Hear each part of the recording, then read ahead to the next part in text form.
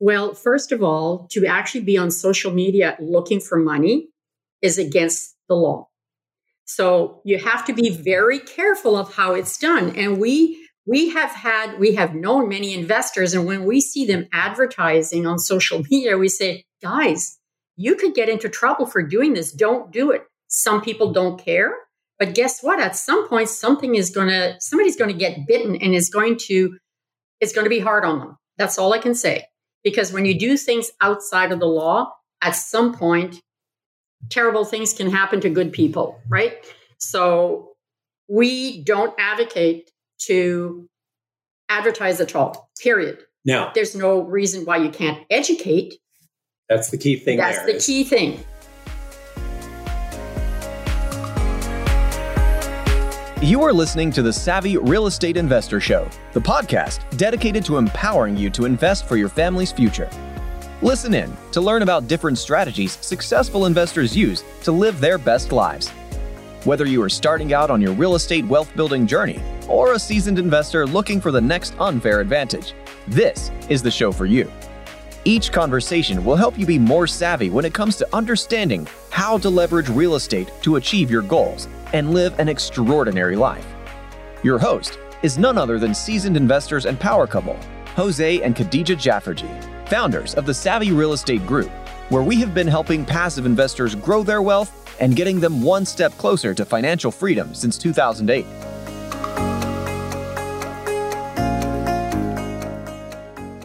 Hey, fellow Savvy Real Estate investors, we have Denise and Stuart on our show today. We have known Denise and Stuart for close to about 10 years now, and they definitely have a unique and unconventional real estate journey. They are proof that you don't have to start real estate investing at a certain age or a certain phase in your life, as they actually started after they retired from their government careers.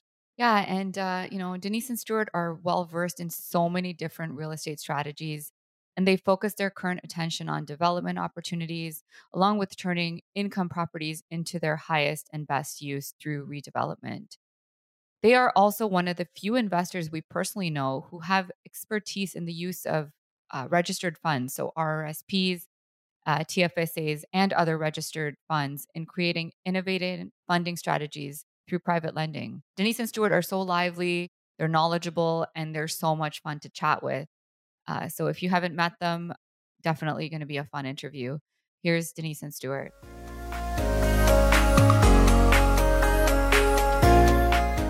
Hey, good morning, Denise and Stuart. We're so happy to have you on the show this morning. I'm just going to get into it. Tell us about how you got into real estate investing. Oh my, we've got a little story behind that. Got into it by accident. Well, not really.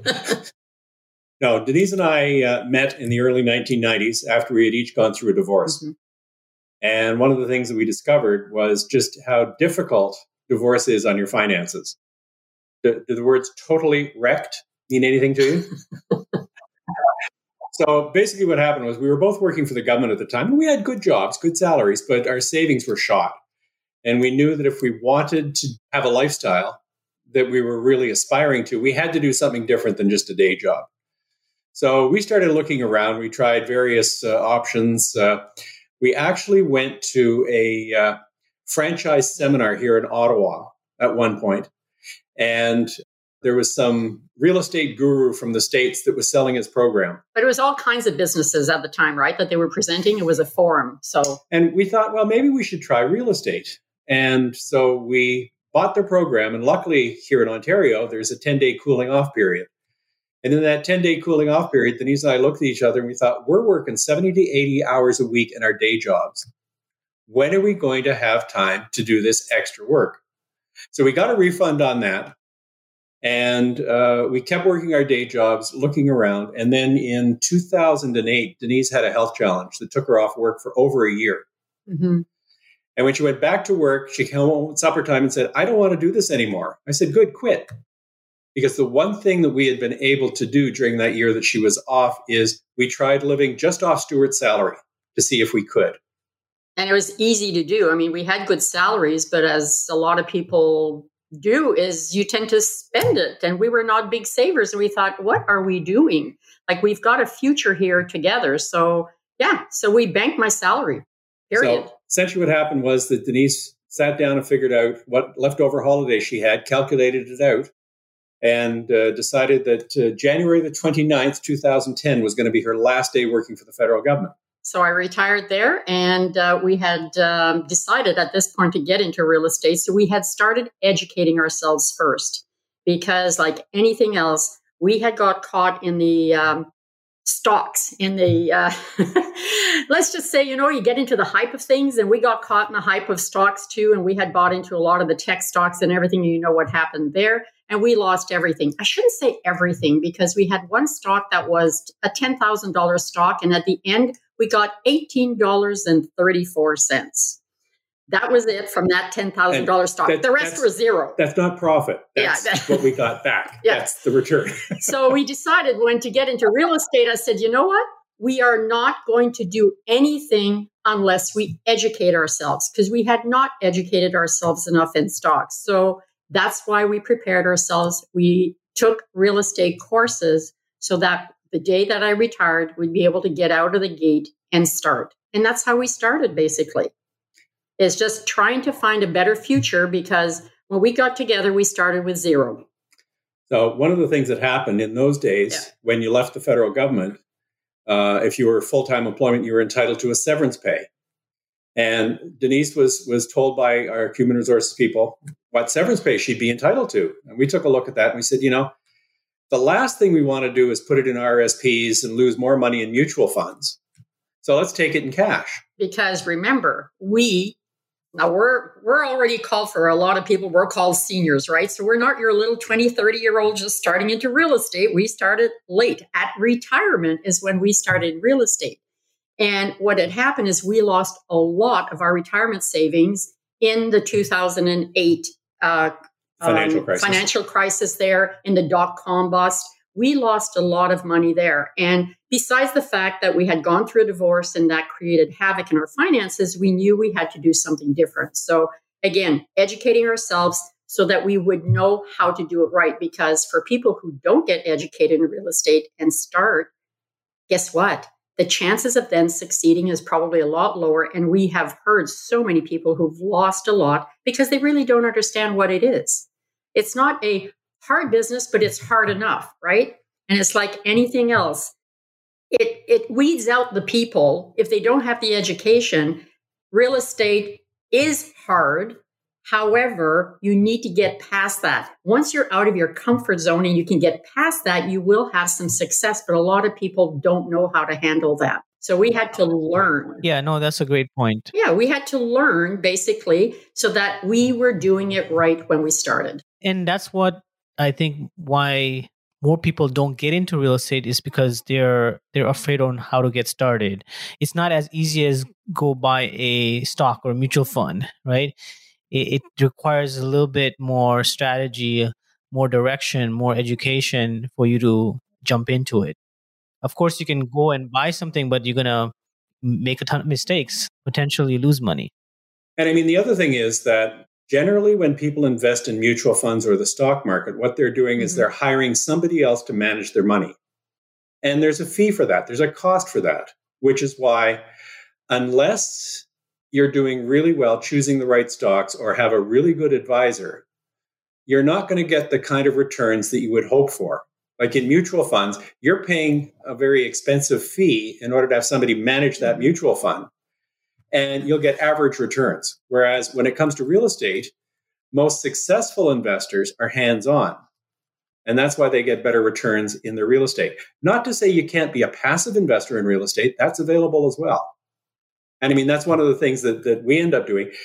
As I was saying, we ended up with Denise's severance pay, deciding after we learned what the income tax hit was going to be on taking cash, we thought, all right, let's put it into RRSPs, but we'll not invest it in mutual funds. And that's when we learned that you can invest your RRSPs in the real estate, in mortgages. And that goes for all registered funds, actually, not just RSPs, but LIRAs and TFSAs and RIFs, all of those registered funds. It is very much a CRA-approved method of using those funds to be able to get a higher return for your retirement. So when we left government and I had my severance pay, and because we were learning about real estate, I literally overheard somebody say RSP mortgage. Can't even tell you who. Nobody else heard it, but I did. But it was enough to just tweak my interest that I started doing the research on it. So when I got that severance pay, I literally went to a table of real estate investors to say, hey, I've got this many thousands of dollars for an RSP mortgage. Is anybody interested? And everybody said, pick me, pick me, pick me. And I thought, wow, maybe there's something to this. And I did. I loaned it out to someone. And at the time, it was on a 3-year rent to own is what I had loaned my RSP on. And I found a lawyer who it was her first time actually doing an RSP mortgage. So we learned together.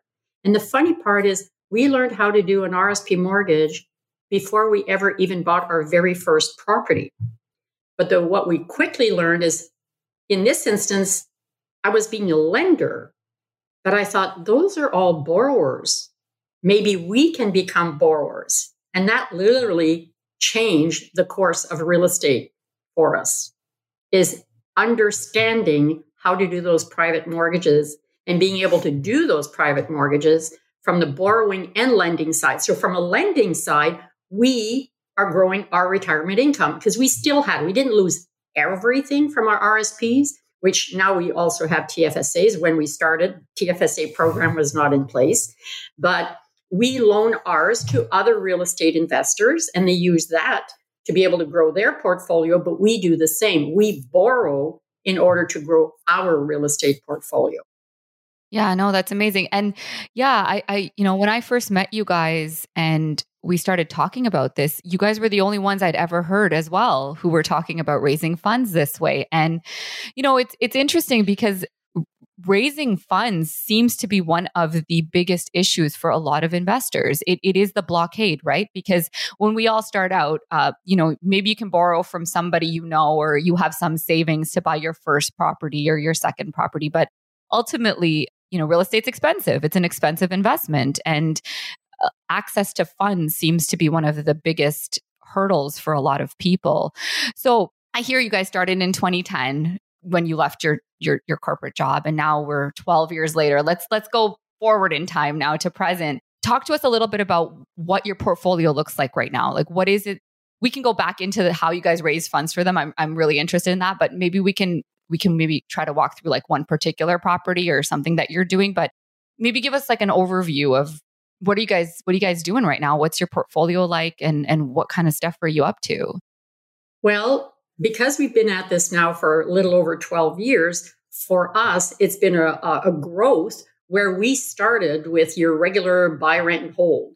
But we've done so many strategies over the years. And only because we're lifelong learners. So we like to learn a strategy. We like to put it into play and learn it well and do it before we add another strategy. So over the 12 years, we've had much success in doing all these strategies, be it buy, rent, and hold, be it what we call the like some flips. We've done rent to owns. We've done the BRRRRs, which is the buy, renovate, rent, buy, renovate, refinance, rent and refinance. There we go. So we've done a lot of these strategies, right? We've done wholesaling. But like I said, you learn it, you apply it. You just don't do it once and just kind of jump and go all over the place. So remember, this is spread over 12 years. But with the growth comes different strategies. So we got into now adding secondary dwelling units into buildings, which was great. But then you get to a point you go, okay, look at where the market is going. Look at, all the opportunities that are out there. But now we're at the point where we're actually into development. And that is a very fun thing for us to do. But it's been a learning experience. Like everything is a learning experience.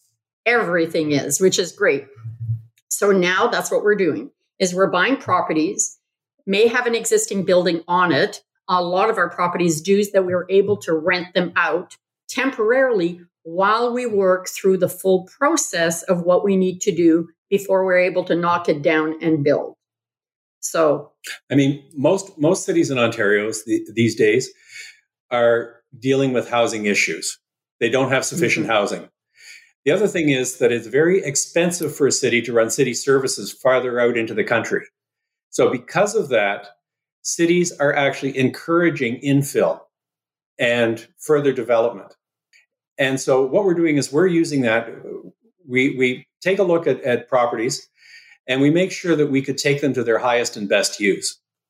Now, what that means is, for example, there's a property that we've bought not far from our house, which was a single family dwelling. Someone else had already converted it to an up-down. It's a bungalow, and they had converted it to an up-down unit with a secondary dwelling unit. But it's sitting on an extremely large lot. This is a lot that is 110 feet deep and 200 feet wide. Now, a standard city lot in this part of town is about 35 feet wide. And we realized that on this particular property, we could subdivide and sever into 3 separate lots and then build side-by-side duplexes on that property. So we started the work on the severance last year. On the day that we were going to the Committee of Adjustment to have the severance heard, we discovered that one of the conditions that the city was going to impose on us was that we had to immediately demolish the bungalow. We didn't want to do that because it was going to cross one of the severance lines. Yeah. Well, we have tenants in there. And those of you that are familiar with Ontario tenancies say you can't kick the tenant out tomorrow. You've got to give them significant notice. So we very quickly amended our adjustment so that we only severed off part of the lot. And we're now moving forward in order to get that approved so that we can start building this spring. Yeah, we're at the last stage now. It's just whatever's left to do with the lawyer.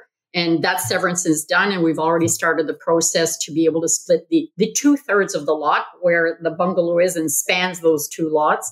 And we've already given notice to the tenants that by summer, and again, because they have school children, we're allowing them, till the end of the school year and everything else, because that is the plan, was to demolish that. And it's going to be 3 separate semi-detached buildings with secondary dwelling units. But the secondary dwelling units are going to be on top. Now, the one thing that we have learned is that banks and traditional finance companies are reluctant to loan on that sort of a development property. And if they will loan on it, their loan to value is relatively low. So that's why we like our strategy of using a private mortgage.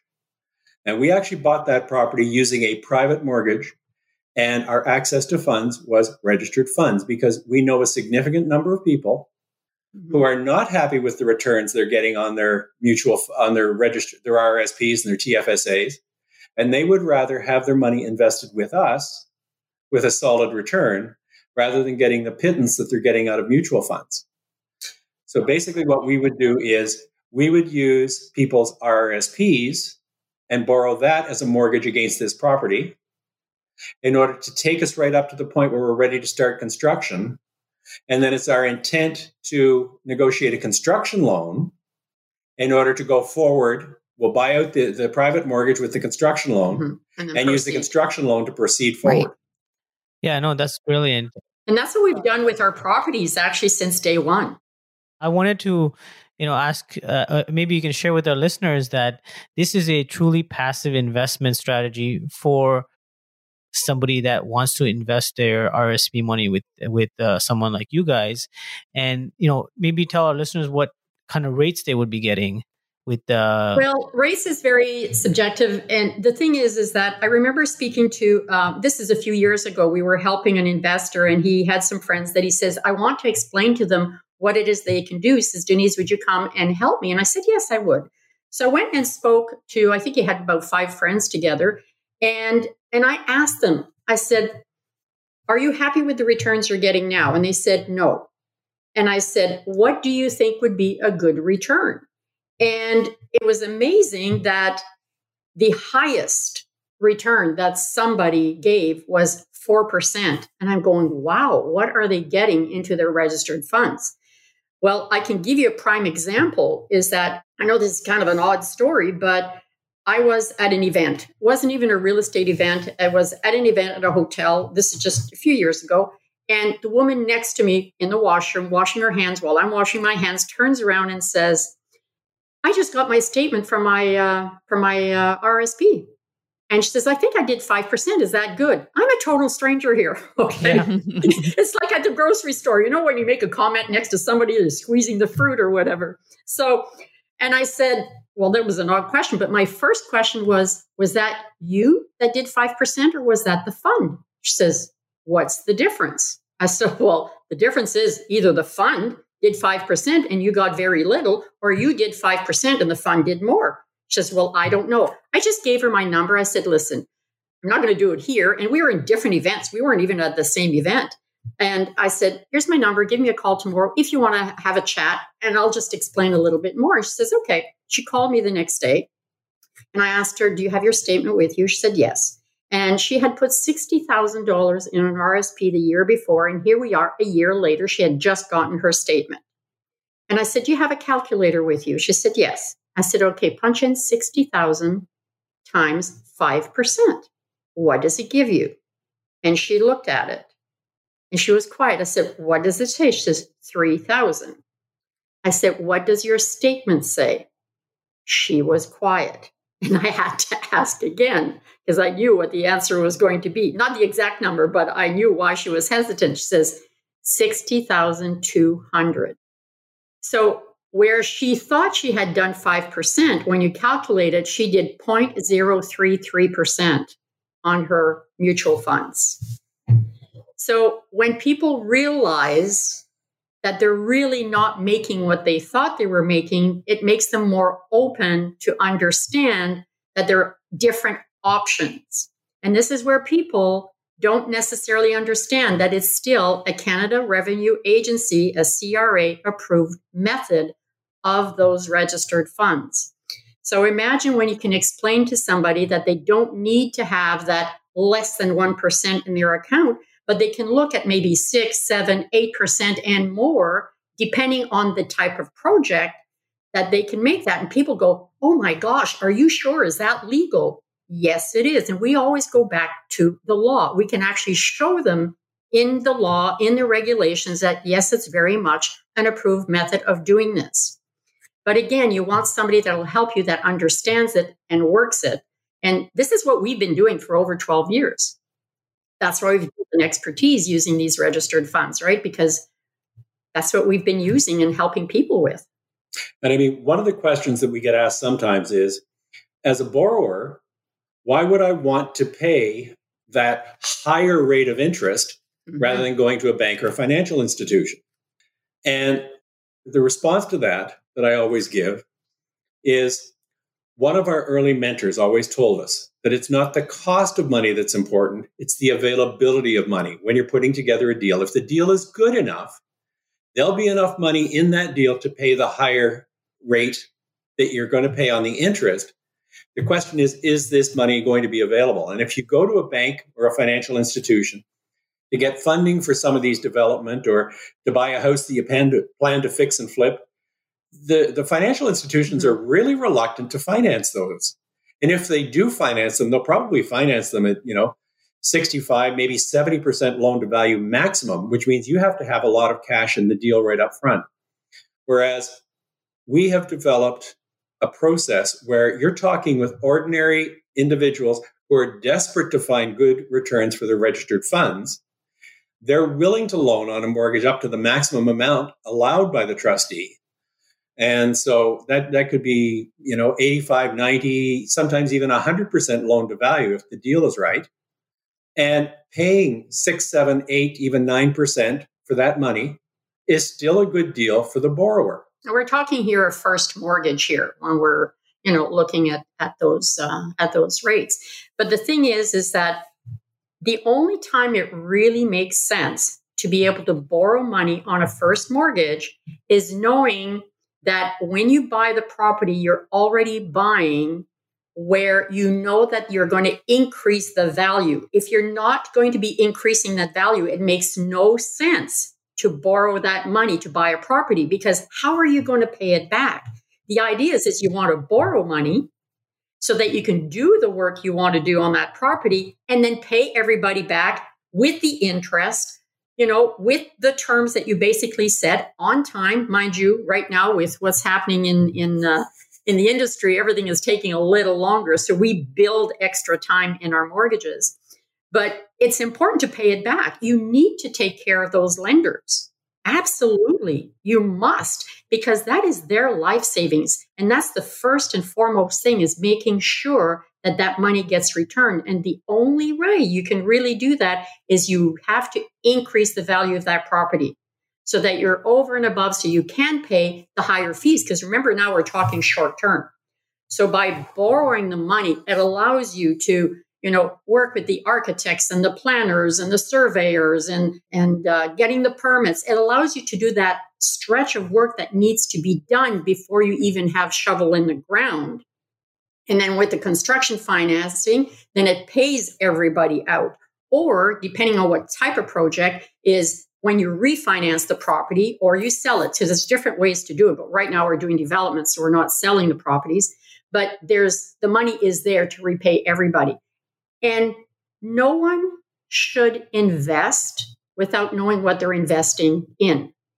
And that's where we're very strong in making sure that people understand what an investor package is, because we've heard too many cases of people saying, oh, yeah, I trust them, I'm going to loan them money. And I said, what did you invest in? They said, well, I'm not sure. Well, I didn't get my money back. How do I get it back? And I go, oh, well, hold it here. What did you do? Because remember, this is a process that you work with a trustee if you're dealing with registered funds, but there's also lawyers involved. You can't do this on your own. You must have lawyers.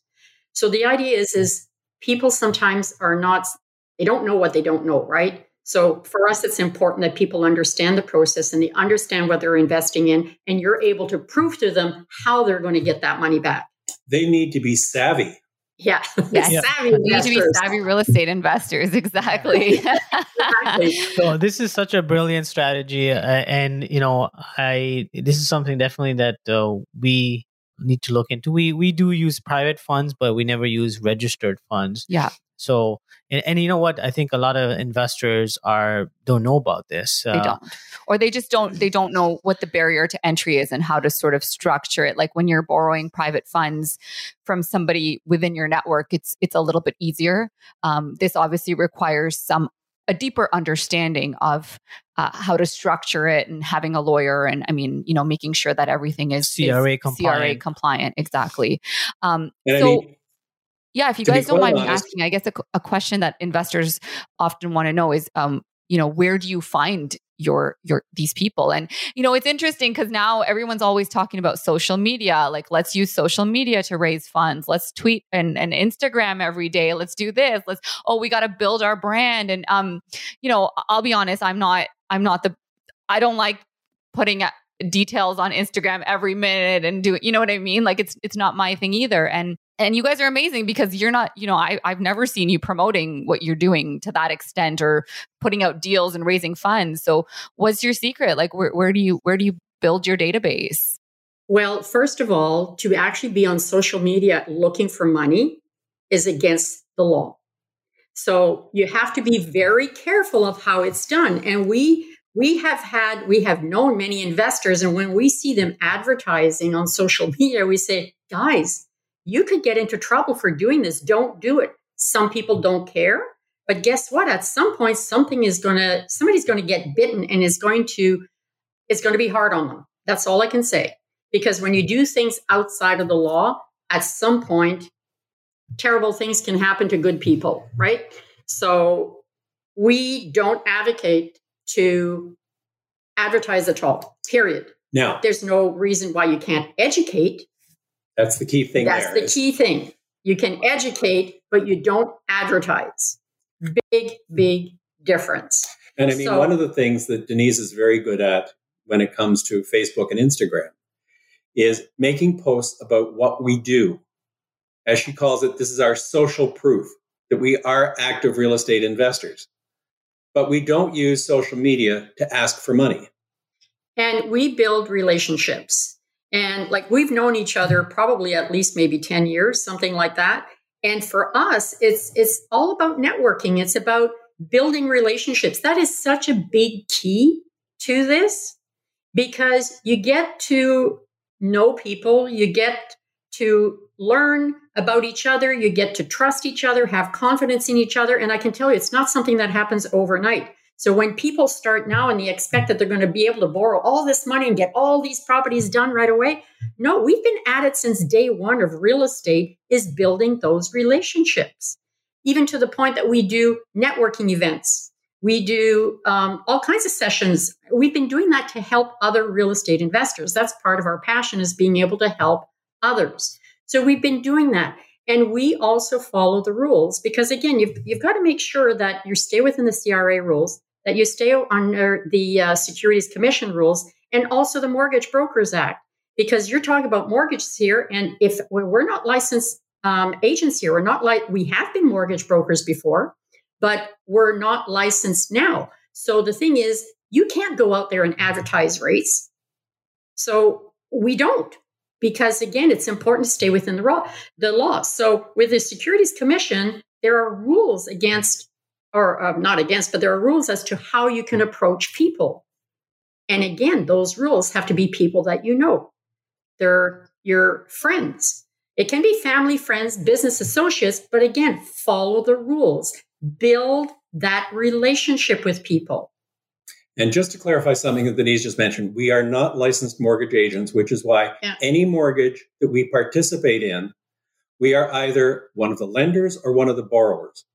That's we right. do not put other people together because that would be brokering without a license. Correct. Yes. Right. Yeah. So it's very important. So we do our own. Right. So we're either lenders or I wanted borrowers. to ask you a question about, okay, so let's say, I'm just giving out a hypothetical numbers here, that you're looking for let's say $500,000 loan. Are you trying to source that with one person? That would be more ideal, obviously, but may not find too many people with 500,000 RSP. So are you looking for, are you syndicating it as grouping a couple of people into what you require? Well, we have done mortgages. There are some people that have higher amounts, and then you have your accredited investors. And some of the investors, real estate investors out there, will only deal with accredited investors. Is that we have a variety of people. Some people have smaller amounts, some people have a higher amount. So yes, we have done mortgages before. So we've done more than one person on there, and it could be a mixture of funds, whether it's TFSA, RSP. Some people may have cash. But again, it's just being able to get the funds that we need to buy the property that we want to do, bring value to that property, and then pay everybody back. And again, I want to stress that you have to pay everybody back. You don't borrow money and say, I don't know when I'm going to pay you back, right? You have to have that plan in place so that you can actually pay them back. And that's all we do. We're just buying time is what we're doing, right? When we do this, we're just buying time. It allows us to do the work we need to do, all the prep work that needs to be done so that we can get that shovel in the ground and start building. So the other advantage of the strategy that we use is because we've built relationships, we have previously identified individuals who are willing to lend us money on projects, and we always get them to commit to a specific project once we have a specific project, but we've got a general sense of people that might be willing to participate as a lender. So this allows us, when we see a property that we're interested in, we can generally know where the funding is going to come for us to do the acquisition. And basically the favorite story that I have is Denise and I went to see a property. It was in very, very poor condition. The gentleman that had been living in this house was elderly. His family lived at a distance. He had run into hard times financially. The house was heated by an oil-fired forced air furnace. We saw the place in March. He ran out of oil in October and hadn't had oil to heat the house all winter. Oh, wow. Oh, man. He also found it easier to throw the garbage in the living room rather than take it to the street on collection day. And kitchen and front hallway. Yes. So no. Apparently he was still living in the house, but he was spending most of his time at a local McDonald's or a Tim Hortons trying to stay warm. And so we realized that this was a property. We valued it fairly. But because we knew where we were going to get the funds from in order to buy this using the private mortgage, using registered funds, we were able to do a very short closing, which his estate, his family, was very pleased with because it got him out of the house and allowed them to relocate him down to where his daughter lived and have the funds in order to set him up. I don't know whether he lived with her or whether they put him into a home, but the bottom line is, because we knew where the funds were coming from, we were able to close quickly, which allowed us to get the deal. And we knew where the funds were coming because we had built relationships with people over time, so that when we saw the house, Denise just made a couple of phone calls. Yeah, 2 calls. And people said, yeah, we're part of that deal. Now, we did do an investor package to show them exactly what was going on before we got them to sign any commitment papers. But they trusted us enough, and they knew our strategy, they knew our dealings, and they knew us well enough that they gave us the verbal commitment over the phone that they were going to be part of the deal. So within 10 minutes from seeing the property, to be sitting in the realtor's office, we had the money and putting in the offer, and we got it. And I think we closed within 2 weeks. That's amazing. And and it's so important because especially in this market, right? Investors talk about lack of access to deals and all of this stuff, which is very real. But that speed of execution is going to make the difference between you being able to do the deal or not do the deal, right? That's probably one of the biggest factors that got you the deal. You had access to the funds. Exactly. And plus the house is in such bad condition, it wasn't worth even bringing an inspector in for the simple reason, an inspector in, because we knew that we'd have to be demolishing the whole inside because it was in such bad condition. The other thing is, as Stuart mentioned, there was no heat in the house, but at some point, I think he must have turned the tap on in the bathroom upstairs and it dripped to the point that when it froze, the kitchen had a probably ice drip that was probably about 14 to 16 inches wide of ice that was coming through the kitchen cupboard into the kitchen. There's a big icicle there. It was more like a I don't know. It's more than just an icicle. But the thing is we knew there was going to be some water damage and everything, right? So we knew there was going to be major renovations to be done. But so the thing is, again, we never advocate for people to go and buy a property without getting the proper inspection done, right? But the thing is, it all depends, again, what the property is. And this one, we knew it was going to be major. So we were able to do it. And like I said, within 10 minutes, we signed the offer and we got it right away, actually. Yeah, 100%. And you know what? You can't go to a bank to get financing for these kinds of deals. So you have to have those relationships ahead of time. And basically make those couple of phone calls to have the financing in place. So that's what we do is we help people, right? We help people understand how to build those relationships so that they can eventually borrow from those people. But it doesn't happen overnight. So yes, some people start with family and friends, but then as you build that relationship, you build that network that starts believing in you, and that because you're able to offer them what you say you will offer them and give back what you say you're going to give back, then you develop that trust and they don't mind doing it again with you. You guys are doing so many different types of strategies. I know from the past, you guys are doing flips, you guys are doing development, these registered funds and mortgages.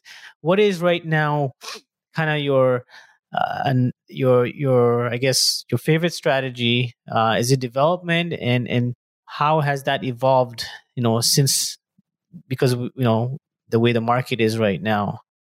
It is. We've got a number of development projects on the go right now. We've got one property just east of Ottawa that we've actually got the foundation in. It was a challenge getting that far, but the foundation is in, and so the contractor is there starting to do the framing. So we're happy that one's moving along. We've got a project in the west of Ottawa that we're very close to getting building permits for. There's the project that I mentioned where we're subdividing the lot into 3 spots, and we're going to be building on that. Later this month, we're closing on a piece of raw land. This is a property, again, not far from our house. We're in the east of Ottawa. And this particular property used to have a triplex on it, but the triplex burned a number of years back. and the owner never rebuilt. So it's empty land. We're buying that. Again, we're going to be able to sever into 3 lots. Our plan is to build what here in Ottawa they call long semis. That's where you've got a semi-detached with 1 unit in the front, 1 unit in the back. We're going to put secondary dwelling units on these, but instead of putting them in the basement like most people would, we're putting them on the top floor. Just because of the view they're going to get. this particular property is right on the edge of a ravine overlooking the Ottawa River. And so the people on the top floor are going to have a beautiful view across the Ottawa River of the Gatineau Hills. So we're planning to keep those as rental properties, and we know that we're going to be able to get a very good rent for those properties because they'll be highly desirable. So although we have a portfolio of already secondary dwelling units, which is usually what we have now, but because of the development, and that's where we have some that are developing, are being built right now. We have some that are planned for spring. We have some that are already planned for later this year. So that's the process now, is development. So you can only do so many. So even the property that Stuart just mentioned now, that's going to have to be built next year because we have many projects in the works for this year. So you can only do so much, at a time. For one thing, yeah, right? I know. You guys are amazing. And I guess I want to know, how do you stay motivated? I mean, you guys I'm sure you could comfortably retire. It's interesting because you're right. Like a lot of the investors start when they're younger and you guys started later in your life. Was there ever a specific goal to get to, or is it now just a matter of pushing yourself to continue to do more? I mean, I think it's remarkable, really. Well, I know for us, I mean, as well, we're retired from government. We're already of retirement age, right? Which is when we started real estate. So as we somebody actually said that to us, and I liked it that we use it now. He says, you guys are Zoomers, which basically is just boomers with a lot of zip. And it's true. We have a lot of energy. From where we are in life now, is just that there is still so much to accomplish. So many people we still want to help. So many projects we still want to do. And I plan on living past 100, really. So for me, it's like, okay, what else can we do? And we do lead, maybe call it a busy life, but it allows us to do a whole lot of stuff as well. A little less right now because of COVID, but we do have, family living overseas in the States and stuff like that, which we love to travel. But, all in due course. But yes, all I can say is we come from good genes, I guess, is probably what it is. Our parents lived actually quite late in life. But yeah, we just keep busy. Like I said, we do our real estate events. We've been doing that for many, many, many years, probably at least 10 years that we do regular real estate events. And like even right now, our networking is every 4th Monday of the month. We just bring real estate investors together. They get to ask questions, and we've got newbies as well as seasoned investors, and it's not a pitch fest. All it is real estate investors helping other real estate investors. That's all we do. And because of COVID, we're able to do it through Zoom. So now we've got people right across Canada. We used to do networking events locally in Ottawa at a restaurant. We used to do breakfast meetings. Now our breakfast meetings, we take them online. And our breakfast meetings are still Saturday mornings when we do them, right? Because that was when we offered them, when we were live. So there's different things that we offer. So we offer that. Like we have our own projects we work on. We do our mortgages. It's just, like I said, life gets busy and we have the energy to do it. So we Seems like you guys are too busy having fun, and that's what keeps you young. Yeah. Well, it's actually funny because we've got some volunteer work as well. And that's right. I got recruited because of our work in real estate to sit on the board of a nonprofit senior housing initiative here in town. And shortly after being elected to the board met to decide officers and decided that I should be the president. So I'm the president of a nonprofit housing initiative. That's so cool. Yeah. In with everything else. So it's always interesting. As I once said to somebody, I'd rather burn out than rust out. Yeah, no, 100%. It's funny you say that because we have a contractor who helps us in an area that we manage properties, and he's 88. And, just constantly, like, you got anything else for me going on today? Like, if I call him, he's like, yep, I'm going to go right now.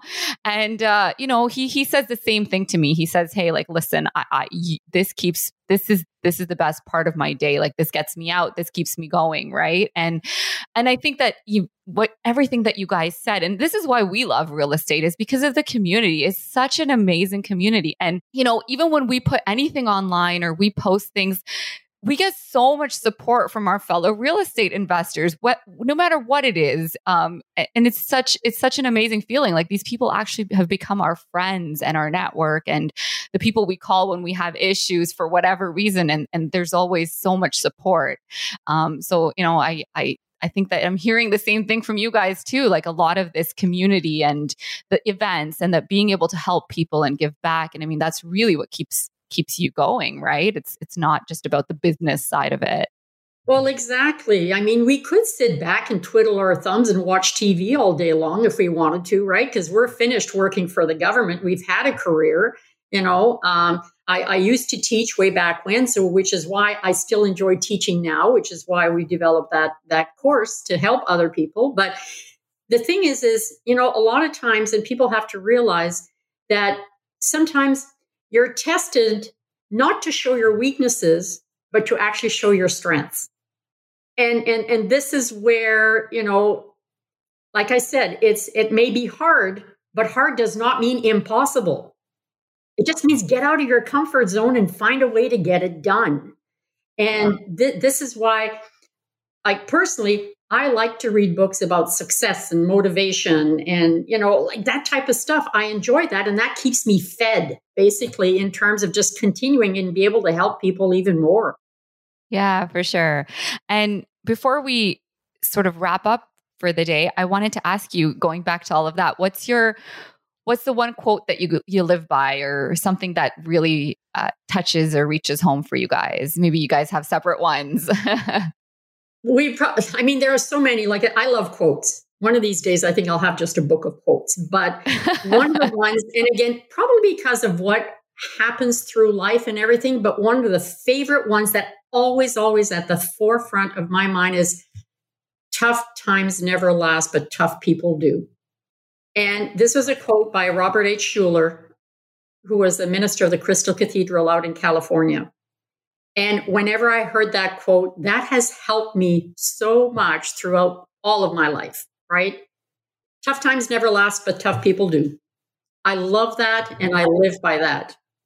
And a second one that I love is feel the fear and do it anyway.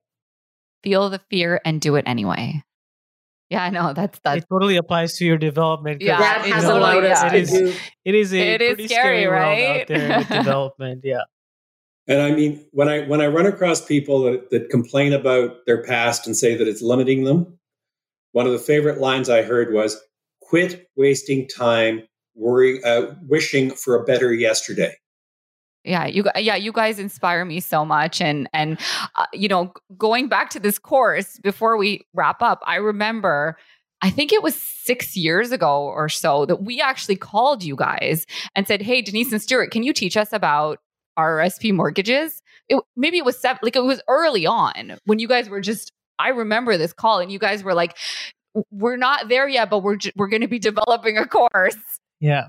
And so now this course is here. So I would highly recommend anybody to go and check it out, because if you had had a course back there then, and we had taken that course, hey, like, our trajectory could have been very different. And we are definitely going to be looking more into this, because I think that if you have access to capital and you're educated, then there's unlimited. The sky's the limit, right? And it's again, like you said, it's about perspective and understanding that it's not about raising capital and squeezing people out of their money or anything like that. It's about creating real win-win situations for people where they also are benefiting immensely from secured investments and working with people who are credible and are doing amazing things for their communities. So you guys are great, so inspirational, and we continue to learn from you guys.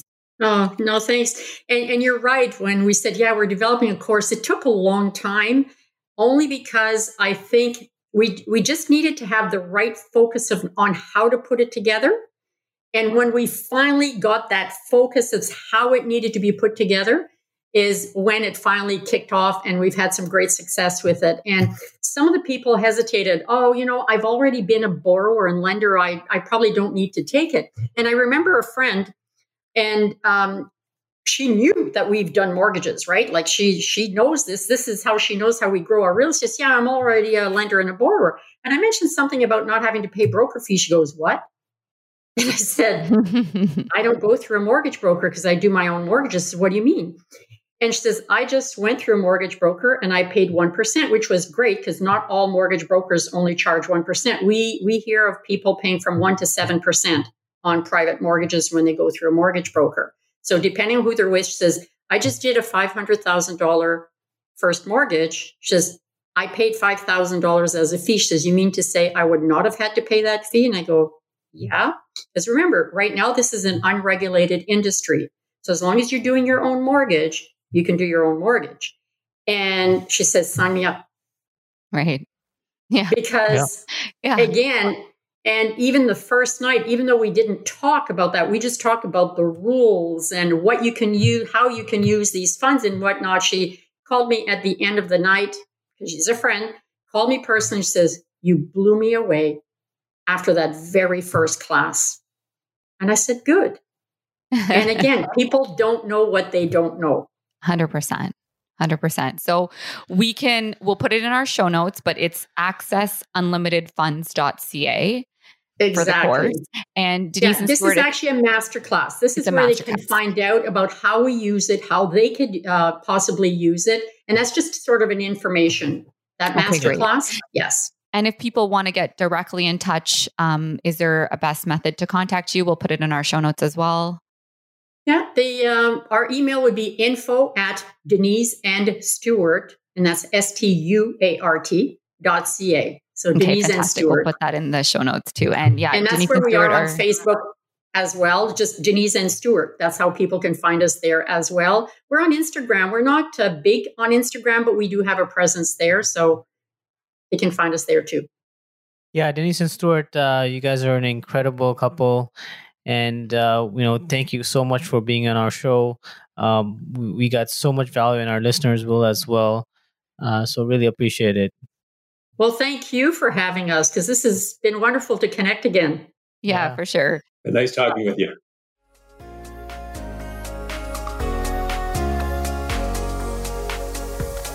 I hope you enjoyed today's conversation on the Savvy Real Estate Investor Show. Make sure to hit subscribe or follow on whichever platform you are listening to this on. If you liked this episode, please write a review and share it with us. We are getting the show up and running right now, so every message, every review, and every note counts. This show exists to showcase how investors at any level can start using and leverage real estate to become savvy wealth builders. If you want to learn more about how we can potentially help you create more passive income and build your wealth faster, go to www.savvyrealestateinvestor.com. Once again, it's www.savvyrealestateinvestor.com. All right, that's a wrap. We can't wait to hang out with you on the next episode.